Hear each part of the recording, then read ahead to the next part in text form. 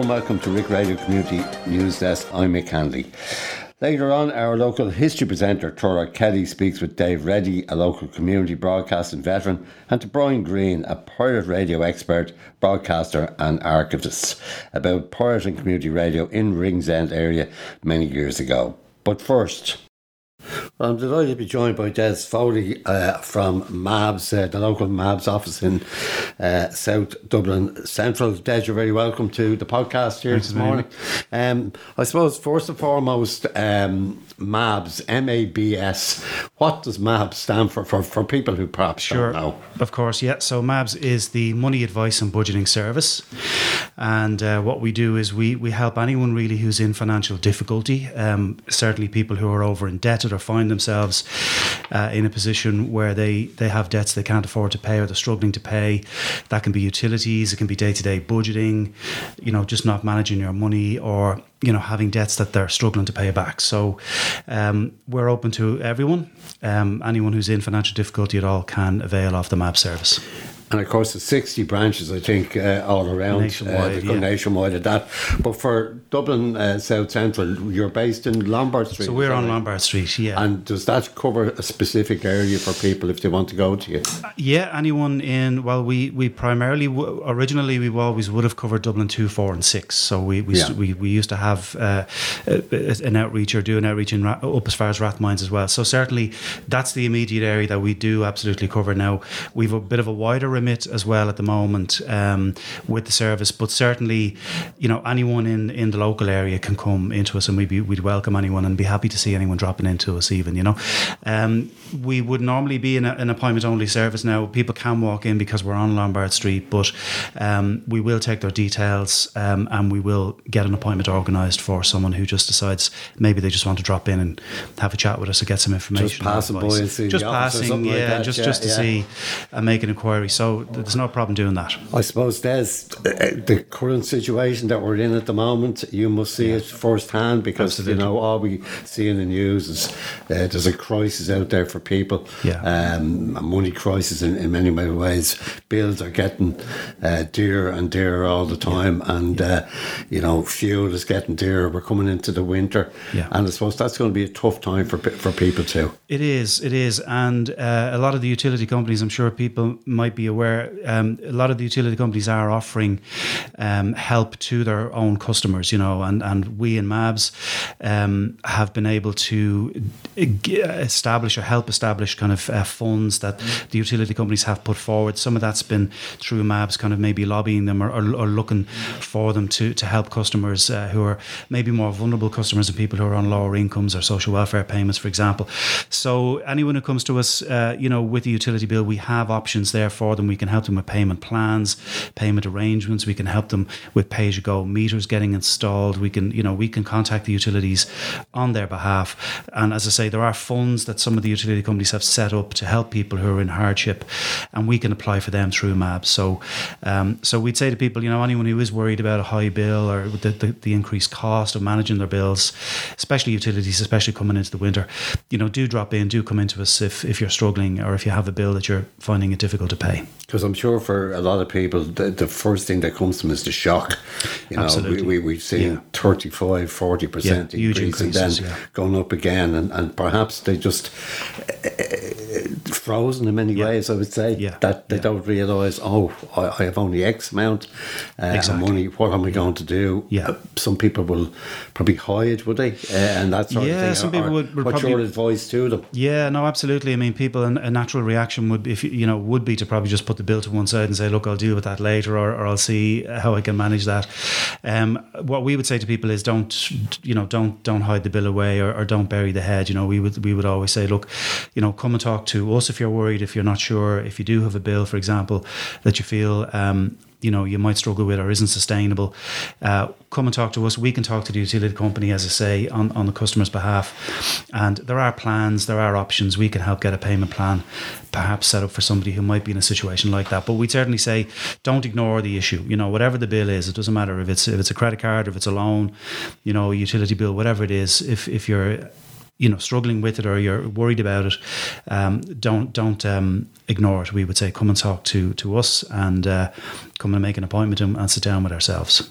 Is debt written off at times, or is it usually just a plan put in place? Normally it's a plan, and like I say, with those hardship funds I was mentioning there, with the utilities, the utility companies themselves are applying basically a credit to the customer's account for a certain amount or a specific amount, and we can apply for that.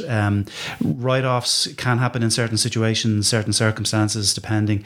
There is now in Ireland, we do have an insolvency arrangements. There is the Insolvency Service of Ireland who are there. MABS can apply for insolvency arrangements on behalf of clients who are in particular circumstances who may be eligible. There is something called a debt relief notice, for example, under the insolvency legislation. We can apply for that on behalf of clients who are eligible for it, and there's a number of different kind of eligibility criteria. But that would be a kind of a write-off for someone who has a debt that they really can't afford to pay. Now, you have to be in particular circumstances for that.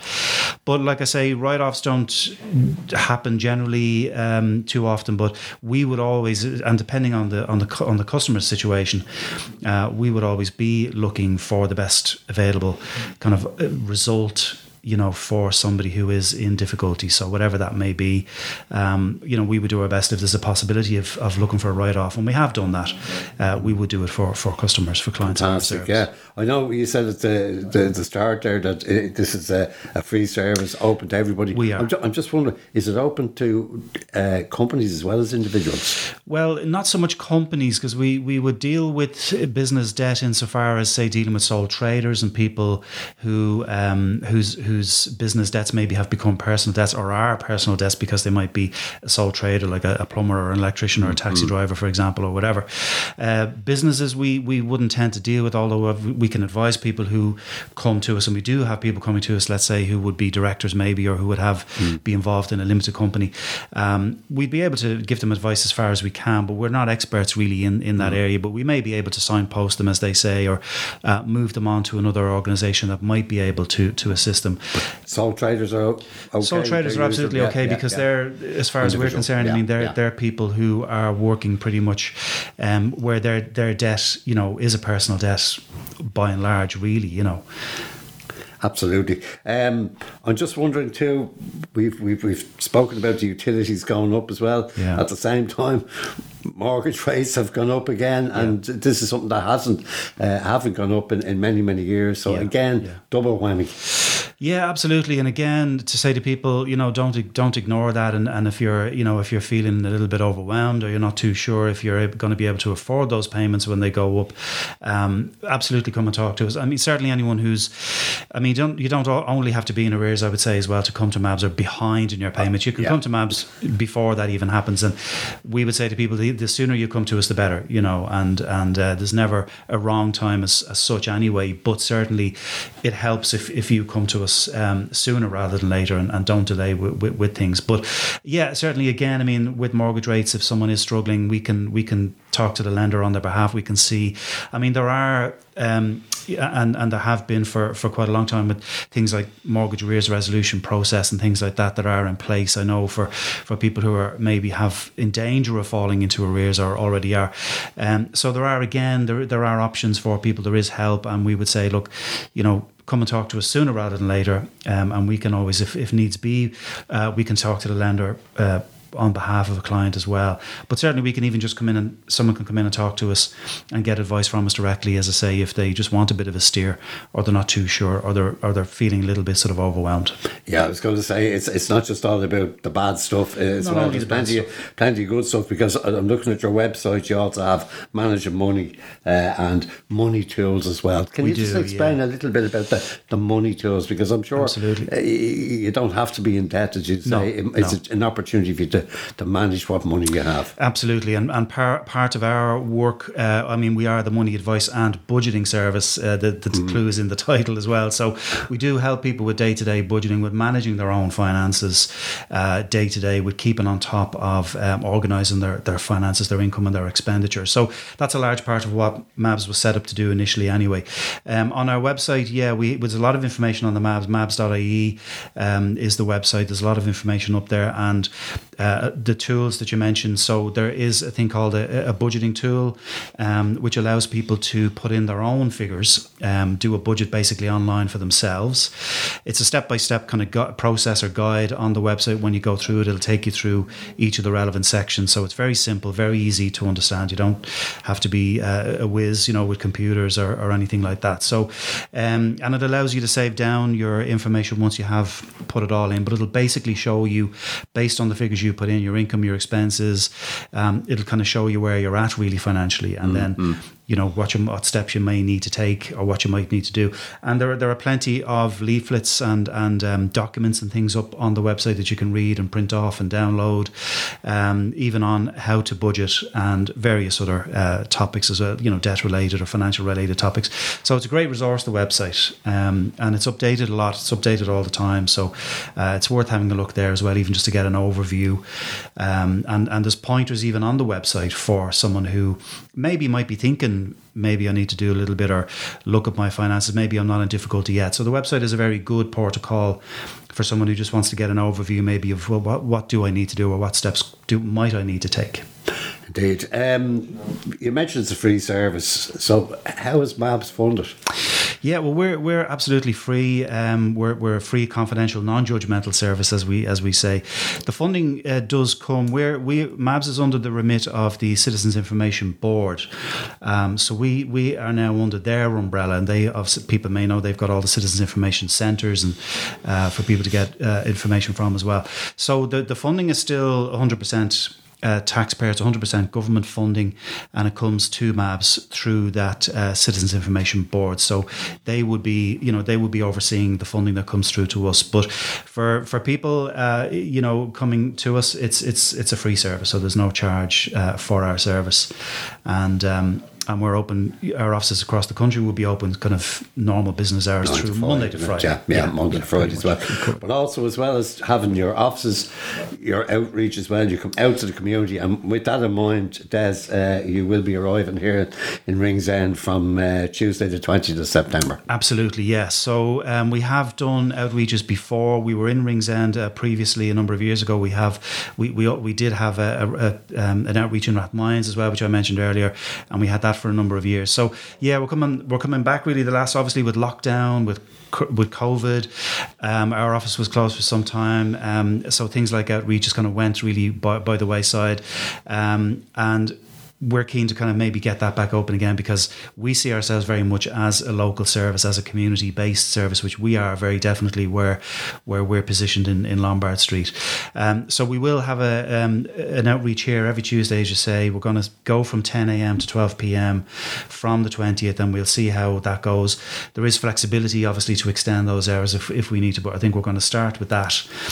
So we'll be here, and people can make an appointment. We would prefer people to make an appointment to come and see us here, because it's a short enough space of time, and we want to, if we do have people making inquiries, we want to make sure that we kind of get to anyone who is interested in coming in. So we don't want somebody knocking on the door who might have to be told we've no time to see you, or you may have to wait, come back in an hour, or whatever the case may be. So we'd say to people to contact us to make an appointment in advance to see us here in the community centre. I can give you the number as well for people to call. So it's 0818 07 2520. So I'll say that again. It's 0818 07 2520.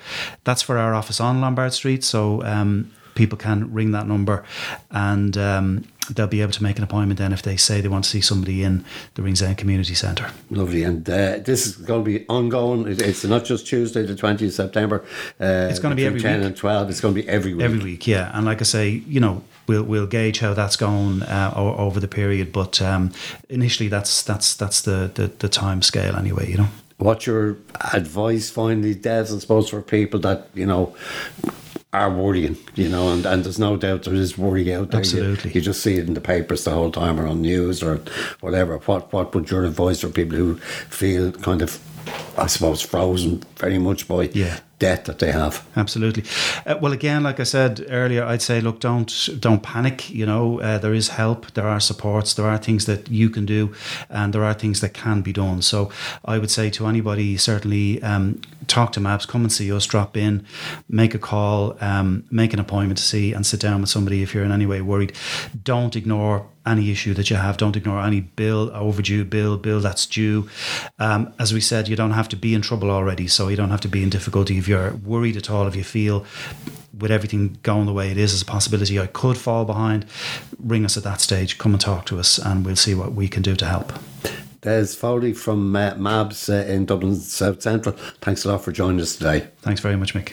You're listening to Rick Radio's Community News Desk podcast. Yes, you are listening to Rick Radio.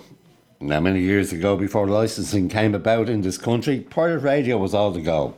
In fact, it has to be said that radio stations as we know it today came about because of pirate radio stations being broadcast.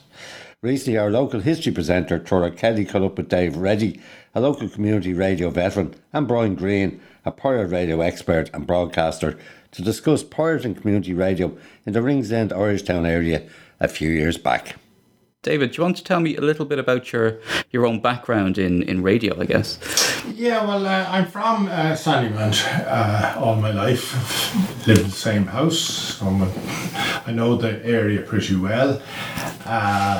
I was always interested in radio as a listener, and then when I grew up a bit more, listening to the pop music, Luxembourg at night, and then in the mid-60s, Radio Caroline came on the scene, so we now had daytime pop music rather than just having to wait for the sun to go down so we could hear Luxembourg. Mm-hmm. What was the huge appeal of those major pirates at that time? There was not really, it was just young fella music, and that was it. And then in our own scene here in Ireland, I suppose around about the 1970s, mid-70s, a few pop stations started popping up around the Dublin area, and I got to know the owner and runner of one of these, and that was a guy called Billy Eberl, and the station was out in Dalkey, and they used to come on the air every Friday night, and then broadcast for a few hours before any officials turned up and turned everything off again. And then Billy turned up when the real pirate scene started, in that he was an absolute wizard at making medium wave and later FM transmitters. And he would have put the original Radio Dublin transmitter, then Big D, then Kilkenny, Carousel, and I'm sure more, but they're the ones that would immediately come to mind. So that was Billy's contribution. He got everybody heard, and a very good quality signal with all his work and very good audio. And was that a social phenomenon, the pirates at the time? Was it something you spoke about, say in the classroom or among your friends group, or was it simply something that you listened to in your bedroom of an evening? Yeah, well, these were daytime. Mm-hmm. We now had so it was like I suppose you could ring up for requests and all that sort of thing, and the DJs etc. were talking about places and people that whereas RTE by its nature has to cover for everybody, so the Dublin scene would have been quite a small contribution, but that's what they were there for. So it was local radio was beginning to happen, and it was great. It was very exciting. And then the station that I became involved with would have been ARD. When my firstborn John in 1979 arrived, I actually, on the way to work out at the back of Dublin Airport, I would pass ARD's studio up there at the top of Mountjoy Square in Belvedere Place, And at that stage, I knew a couple of people in there just to talk to over the phone. There would have been Mike Moran, who later became Mike Maloney on several stations. And so anyway, I said, right, I could give you a dig out if anybody wants to take requests and things like that and messages on the breakfast show. I could be here at maybe 7:15 on the way to work because I was up anyway. John made sure I was up. So that was agreed. And the first morning I went in, I was meant to be helping Neil Dempsey. Mm-hmm. But when I arrived in, there was no Ian Dempsey because Ian and others had just been taken on by 2FM. And in Ian's place was a young fellow called Tony Garrett, who then eventually reappeared as Garrett O'Callaghan and is still broadcasting away. So it was great fun.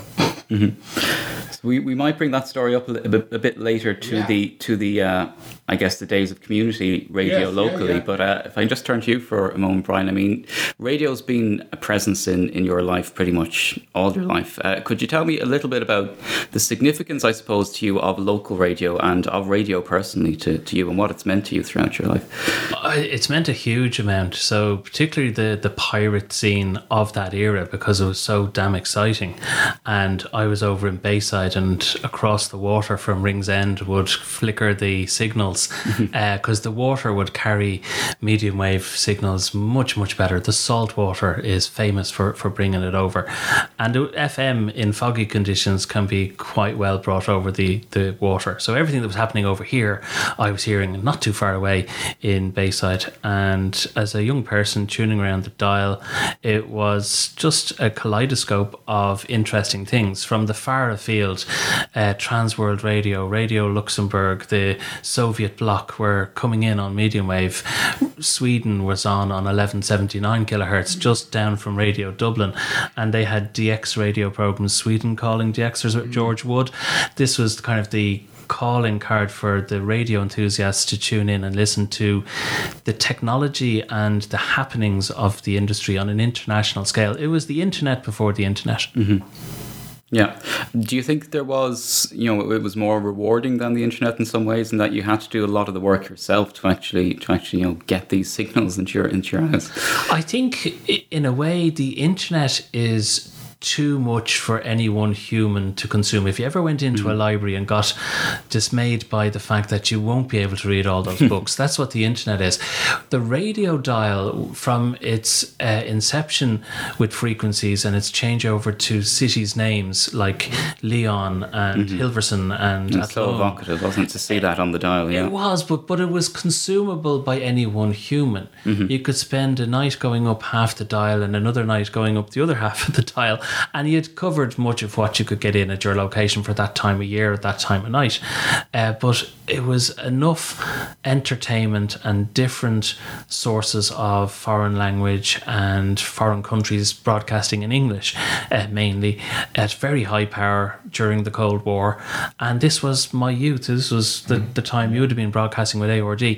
It was very exciting, and people who could do the transmitter stuff and set up community radio stations here in this area were just like little Mark Zuckerbergs of the day, but they were local. They weren't in California doing it for the whole world. They were here in Ringsend and Donnybrook and around. They had I think, was it yourself that set up the community broadcasting cooperative and working with other people? You kind of moved it around from community week to community week. Yeah, that's the way it there was no plan at all, just it happened, in that the original one was Radio Sandymount, and how that came about was there was going to be Community Week in Sandymount for the first time ever. And one of the organisers, Michael McAuliffe, knew I was involved in the radio, and he listened to ARD himself, and he said, could you maybe get them to come out and do a bit of tape a few things and maybe give the whole thing a bit of a plug?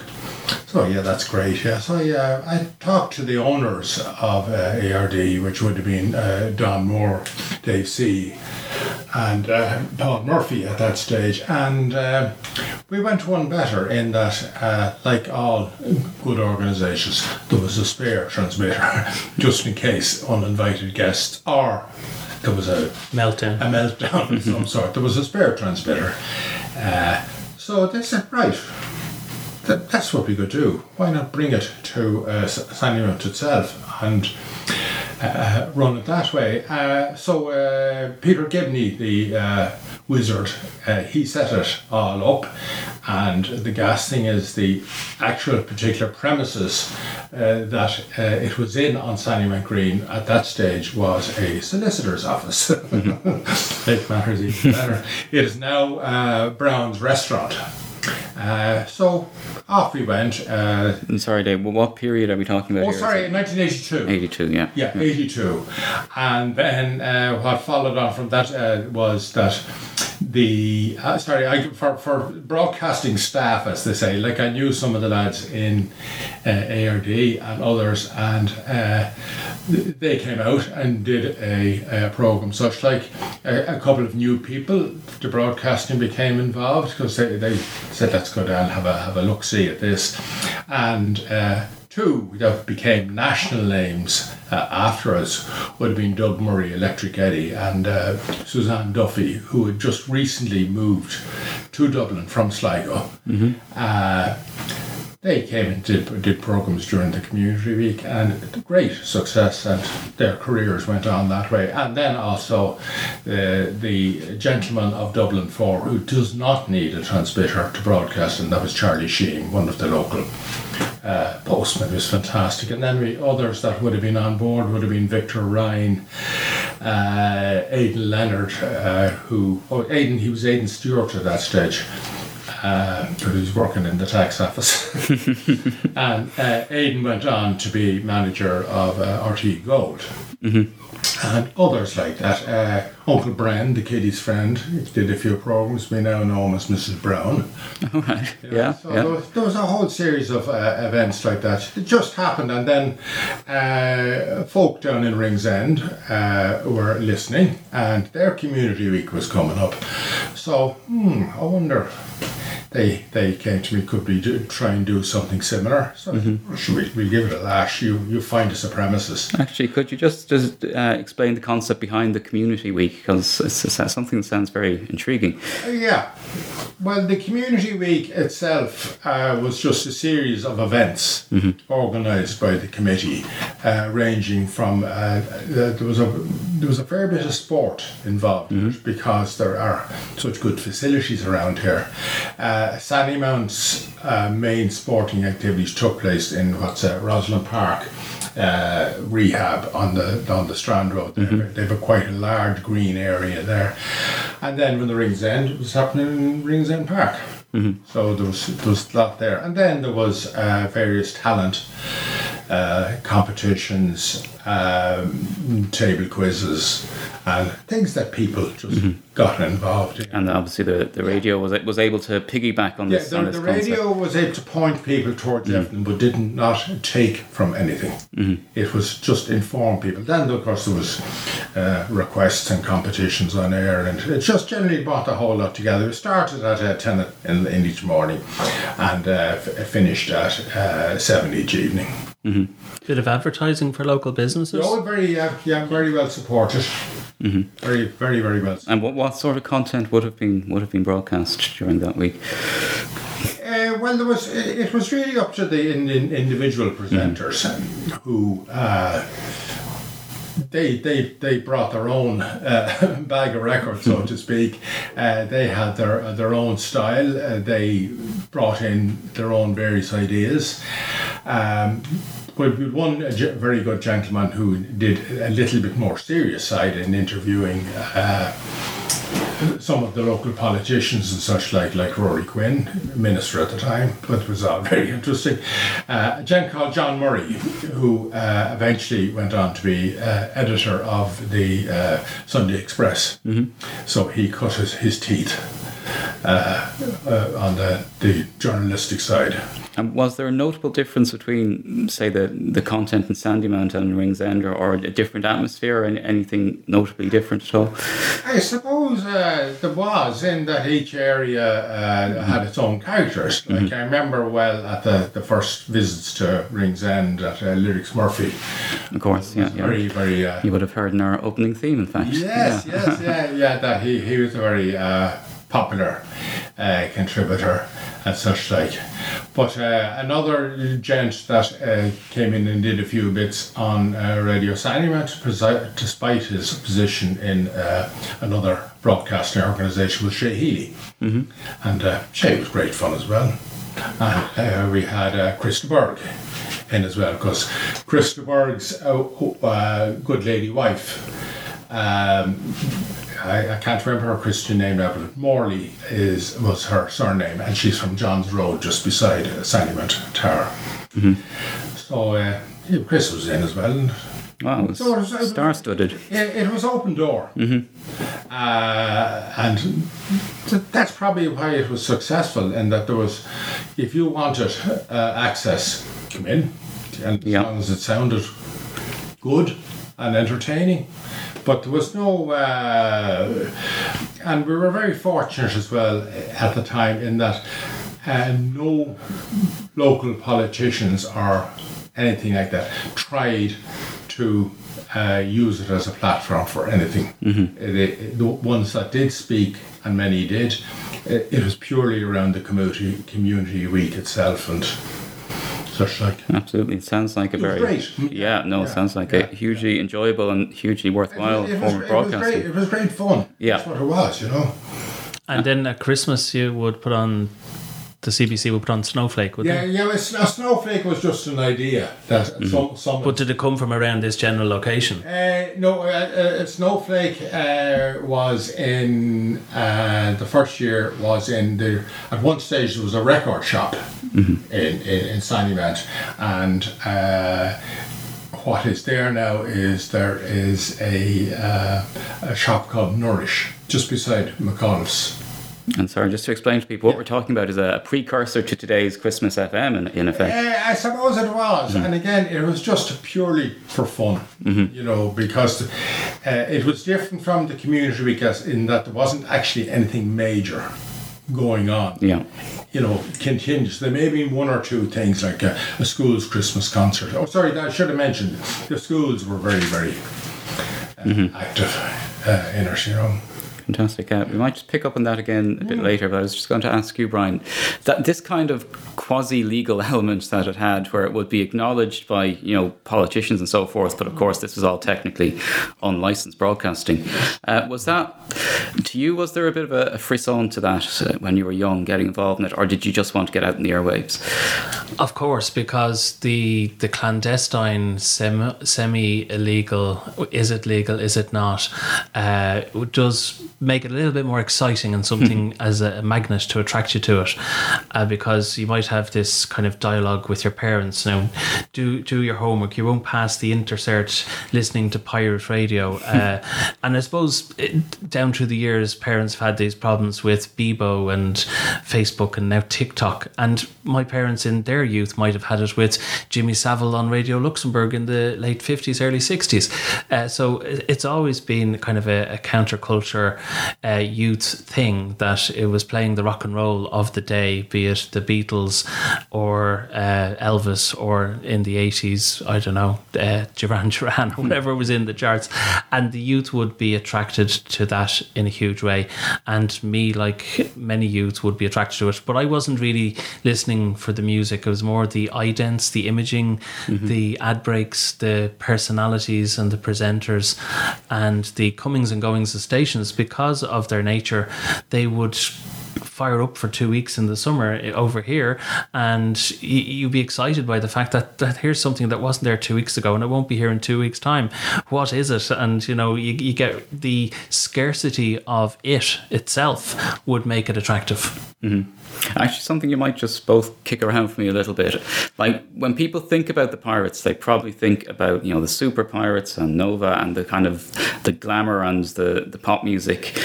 But I guess that what you guys were primarily involved in was that other element of broadcasting that wasn't served by national radio at the time, which was community broadcasting.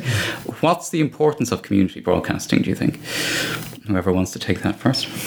Well, I think there were so many of them, and their importance was that they could do, like today, what the big guys can't do. They can be local. So they can be relevant right down your street, right down your community.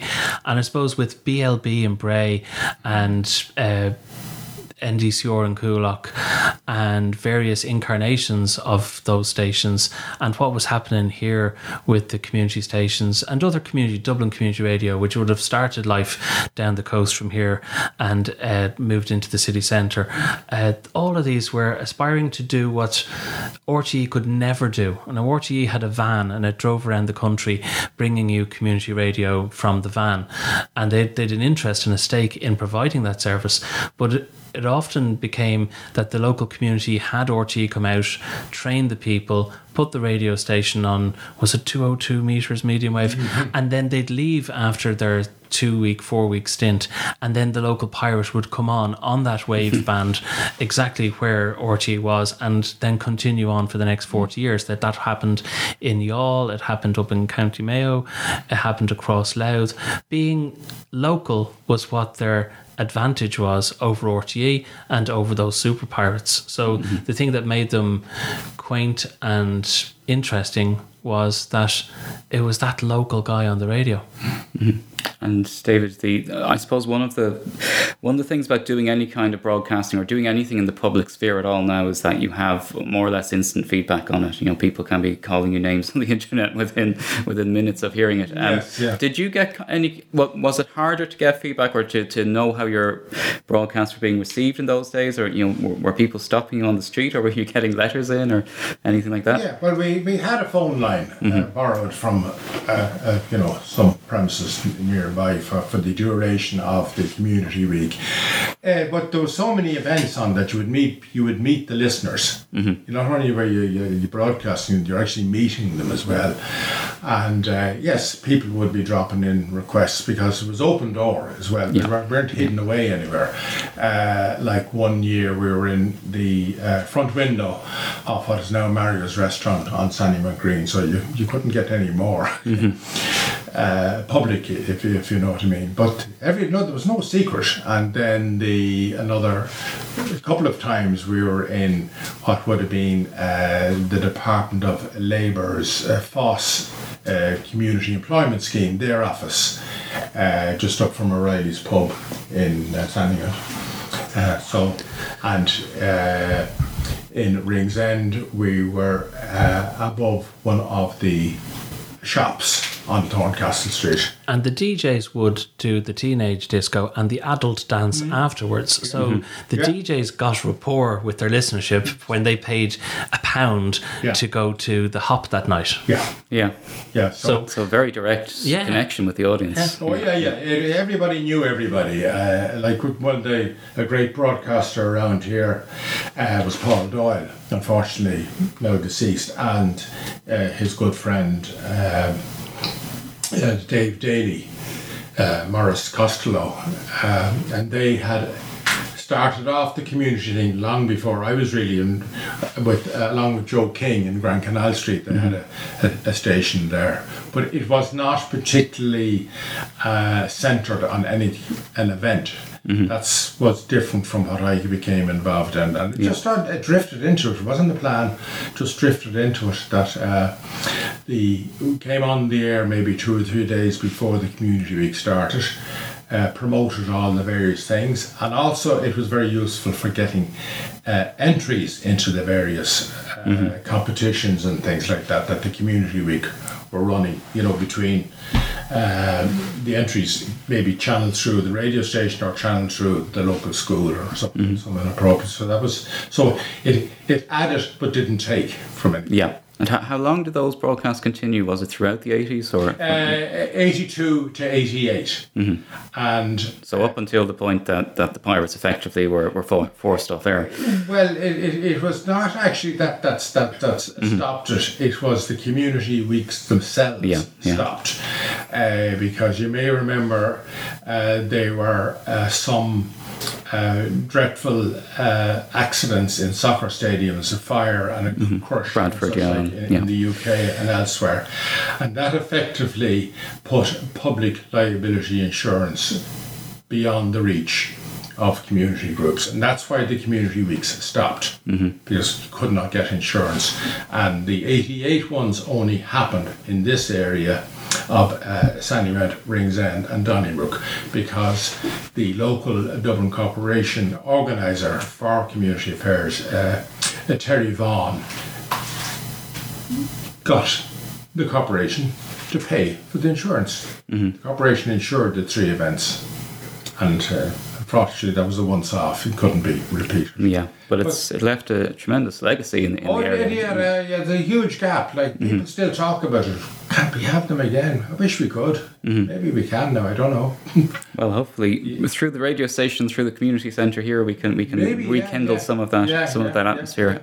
Brian, just I guess as we're approaching the end, obviously that was one kind of high point of community broadcasting in Ireland. How would you assess the status of community broadcasting today in Ireland? I think there's 21 full-time community radio stations in the Crail network. There are many other aspirant stations vying to become fully fledged broadcasters. There's another kind of undercurrent of online-only stations and people who are taking hybrid approaches like this station. And I think the interest of people getting involved and wanting to advocate for themselves and have what we know as radio, whatever that is it audio content, is it transmitting on FM, whatever it is, people want to be involved in radio. And I think that's a tremendous legacy. This is August 2022, and we're 100 years since the first radio advertisement was broadcast on radio in the world. And here we are 100 years later, and people still want to be setting up radio stations. And I think back to that period when the community weeks and fortnights were covered by radio, by local people.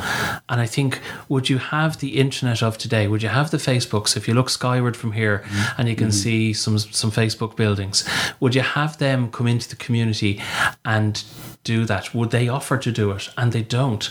They are more prominent to make a political point and edit it out if it's not suitable.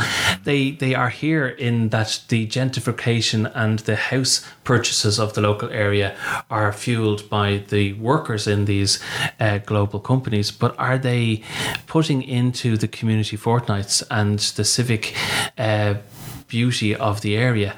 And I don't think they are. Now, if they are, I'll stand corrected, but I wish they would. Could they empower the local community to advocate for themselves through digital media, like Dave and others did with AM and FM technology? Because I think it is important. That's what it is, that people do use the tools available. And today it's the great anti-boredom device is the smartphone, not the transistor radio.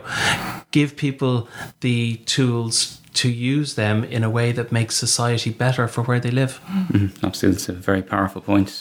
David, just before we wrap up, obviously, as I said, I think those broadcasts and those, just the mere fact of the community weeks and the spirit that they kind of engendered hopefully left a good legacy. But how did it change you, I suppose? What did you learn from that experience, and did it influence subsequent years of your life?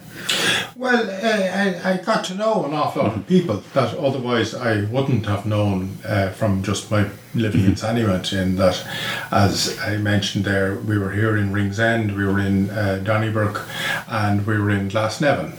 And the connection with Glasnevin was one of the presenters that you may know as Michael Nugent. And he said, come on, we'll go over to this. And we did, and it was great. And we were actually in a caravan outside one of the local shops. With a young Niels Mahoney. Yeah, exactly. I didn't know until afterwards.